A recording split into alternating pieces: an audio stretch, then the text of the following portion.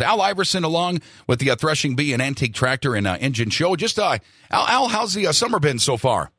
It's been hot and unruly, but we got a crop, and it looks good, and we got it binded and on the wagons and ready to thresh. All right, it sounds good. Al, give us a little bit of the background on how this came to be. 33rd annual, I understand, this year.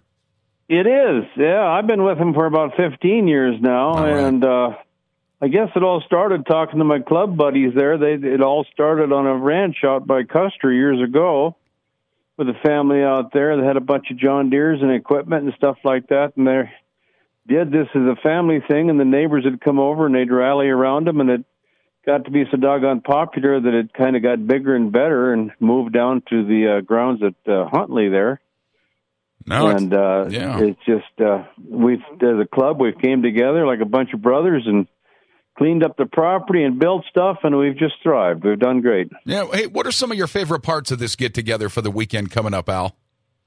Is just, if you're a farm boy, farm kid, got any of that in your background, grandpa and grandma or whatever, you can't take the country out of the kid. Yeah, that's right. Go out there and hear the power. Feel it. You can just feel it. It makes the hair on your neck stand up.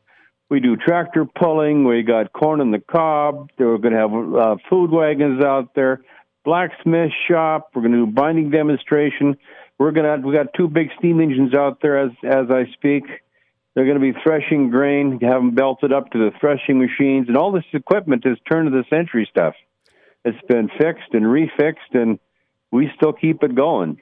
Yeah, Al, education a big part of this. You must enjoy that as well. Well, the kids, leave the Game Boy at home. Leave the cell phone home. You're going to absorb more here in one day. These kids will remember this the rest of their lives. And you bet. I mean, it's something really for them to see and witness and realize how life was for Grandpa and Grandma many, many years ago. You bet. Some of this is really hard to find stuff, too. It is. Some of it's still got its work clothes on, the old tractors, and they still work fine, and some of them are just showroom condition, blue ribbon material, and we bring them out and show them and parade them, and we pull them. And, it's fun to watch. We got all kinds of different events, tractor balancing going on, and PTO. I've got a machine out there that measures how much power is coming off the PTO in your tractor, and they make that tractor work. I mean, you can hear it beller for a mile away, and you'd be surprised at what these tractors can do and how they sound. It is just, it's a very good feeling. People walk away happy. We've heard many good comments, and we have our big meeting after the show. Yeah, does this kind of seem to get bigger each year? Kind of up pretty and down, much. I think it's kind of maxed out now. There's been talk a little bit about improving our grounds. We've done a lot of improvements already. It's very comfortable. And I don't know. We're going to see what happens. Next year it might be even better. I can't say. I don't know. We're going to have some more meetings and we'll talk about it. But, it's good and it's big and it's not massive. It's not, out of control. You're not uncomfortable. Well, they've got a people mover. You can get a ride over there, handicapped, and for the older folks, and fresh, good food, and good company, and good neighbors, and it's just Montana right to the heart. Yeah, Al, what do you feature? What featured equipment are you going to have this year? Is it Caterpillar? We've got 80 horsepower K steam engine, and I believe a 60 horse K steam engine, and I think we got one coming in from Missoula.